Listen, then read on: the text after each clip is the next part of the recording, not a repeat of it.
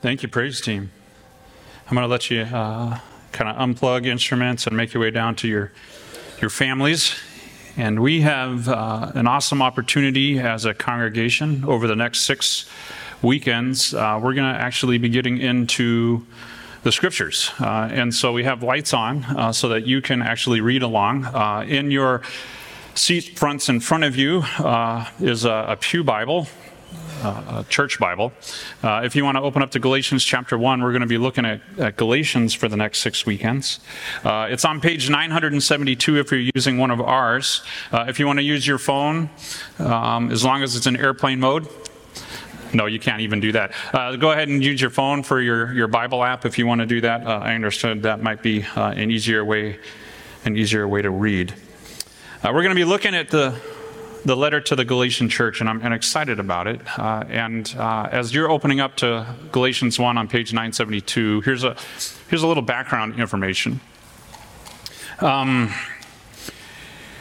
The region of churches that Paul's writing his letter to is probably nowadays known as what we know as Turkey, Middle East. Lots going on in the Middle East right now.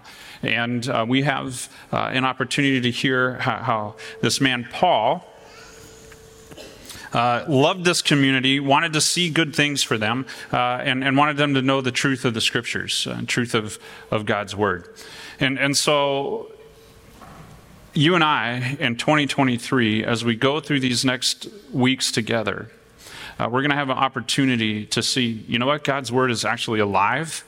God's word is relevant.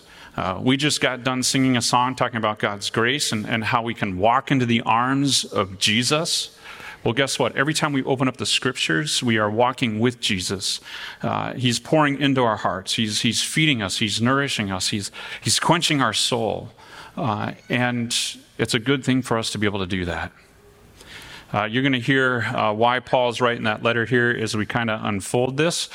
So let's go ahead and dive right in chapter 1, verse 1. Says, Paul, an apostle, not from men nor through man, but through Jesus Christ and God the Father who raised him from the dead. Now, this opening sentence is different than a lot of the letters that Paul writes to the churches. It's almost right off the bat that this young man, because he's young at this point, this early writing, is having to defend himself.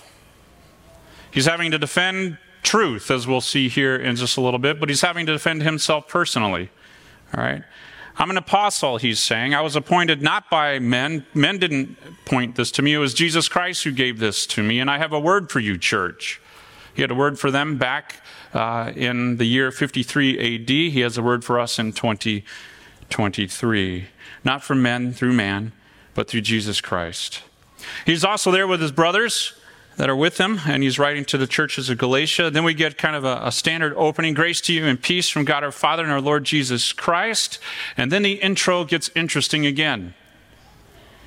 He gave himself for our sins to deliver us from the present evil age, according to the will of our God and Father, to whom be the glory forever and ever. Amen? Amen. Do you feel like right now we're living in kind of an uncertain present evil age? Yeah.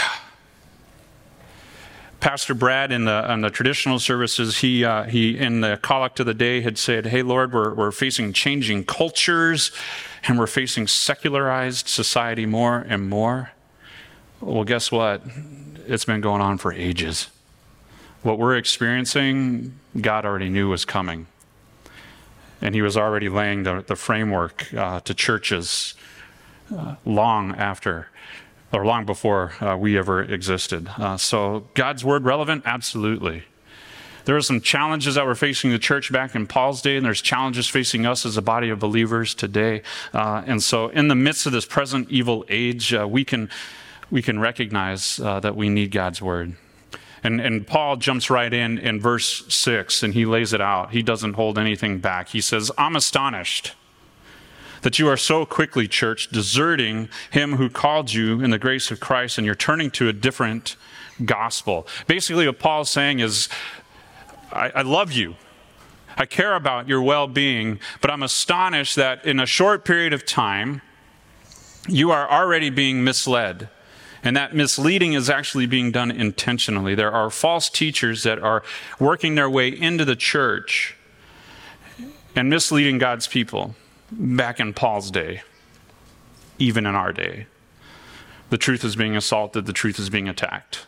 So when the truth is being attacked, you and I, as a body of believers, the best thing that we can do is actually go to the truth. And that's why we're spending the next 6 weeks going through the scriptures, going through this letter to Galatians, because there's a lot in here that's relevant for our day and age. And so I'm going to encourage you over the next 6 weekends, as you're making your way into worship just before, maybe read the entire letter. It's only 6 chapters long. You can probably do it in about 20 minutes, 30 minutes if you read a little slower.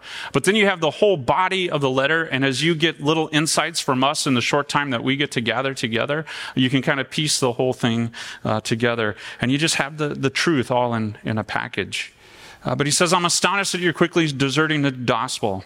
There isn't another one, is what he says in verse 7.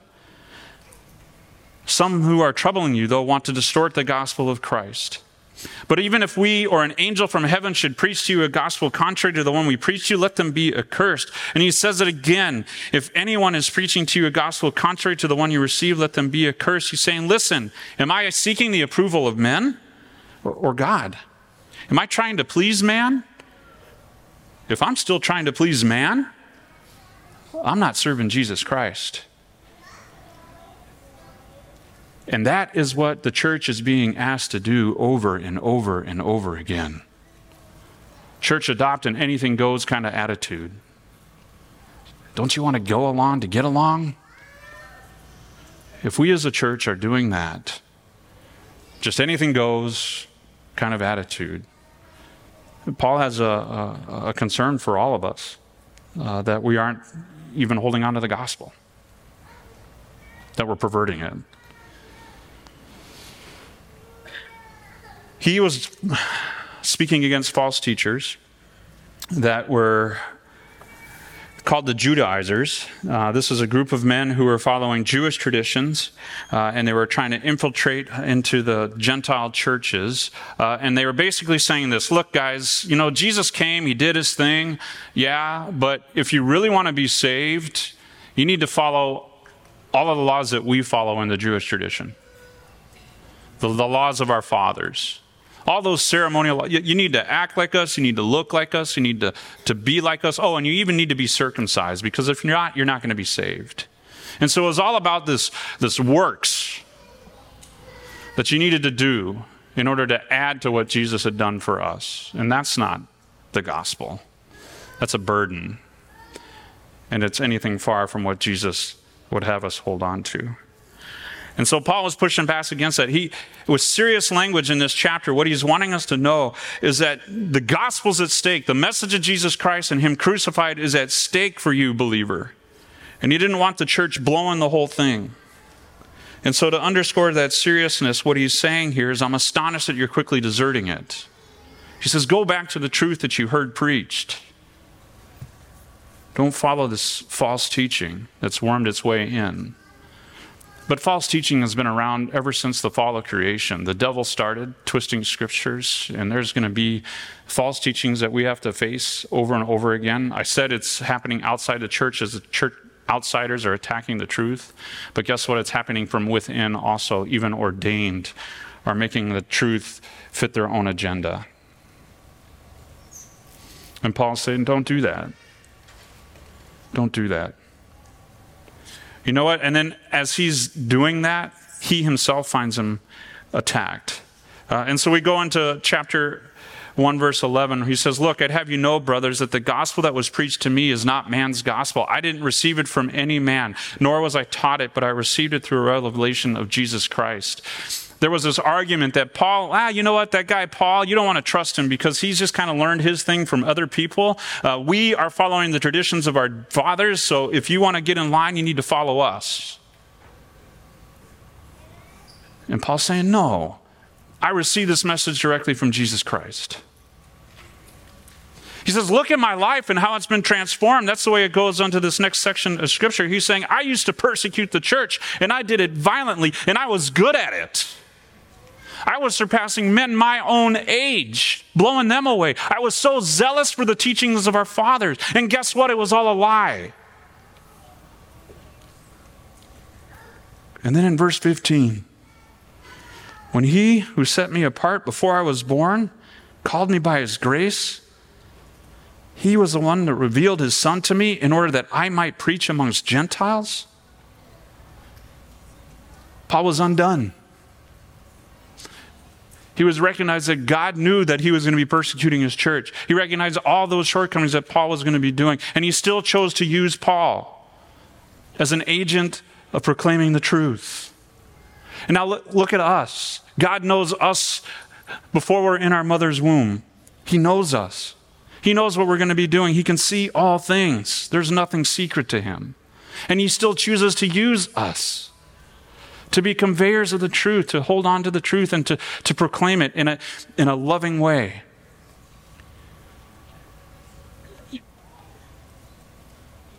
To hold on to the truth because it matters.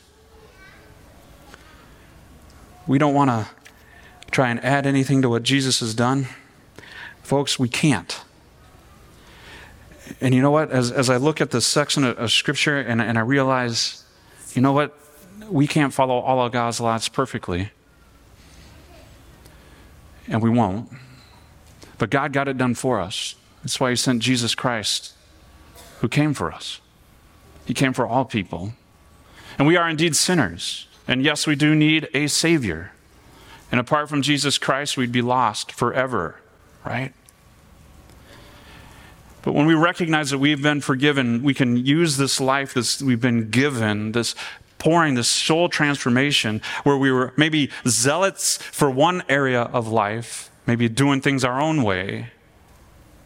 And God can take and transform and use our gifts to make a difference in his kingdom so that others come to know who he is. And that's what we see happening at the end here. He's like, listen, in verse 20, he says, what I'm writing to you before God, I'm not lying. This is truth, he's saying here. He's saying, look, and I went on to other areas. I wasn't known in person, but they heard of what I was doing, and who did they glorify? They glorified God because of me. God was getting the credit because of me. Can you imagine if the church lived out the life in such a way that God got the credit? Well, folks, God gets the credit anyway. He's the one that works salvation for us, right? Go back to verse 4. You want to know what the gospel is? Paul lays it out right clearly. He says it's Jesus Christ who gave himself for our sins to deliver us from the present evil age, according to the will of God our Father. We've already been delivered from this evil age. And God gives us a way to navigate these stormy waters as we're anchored to him in the truth, as we gather together as a body of believers, as we spend time in his word, as we hear that we're forgiven, as we receive communion, to strengthen our faith, so that we can take that, fed and nourished, and go out and live in such a way that is beautiful and shows others how beautiful it is to live with Jesus. And that's what we get to do. And that's what I want to be about and what the church is about. Amen? Amen. Now may the peace of God, which surpasses all understanding, guard our hearts and lives in Christ Jesus. Amen.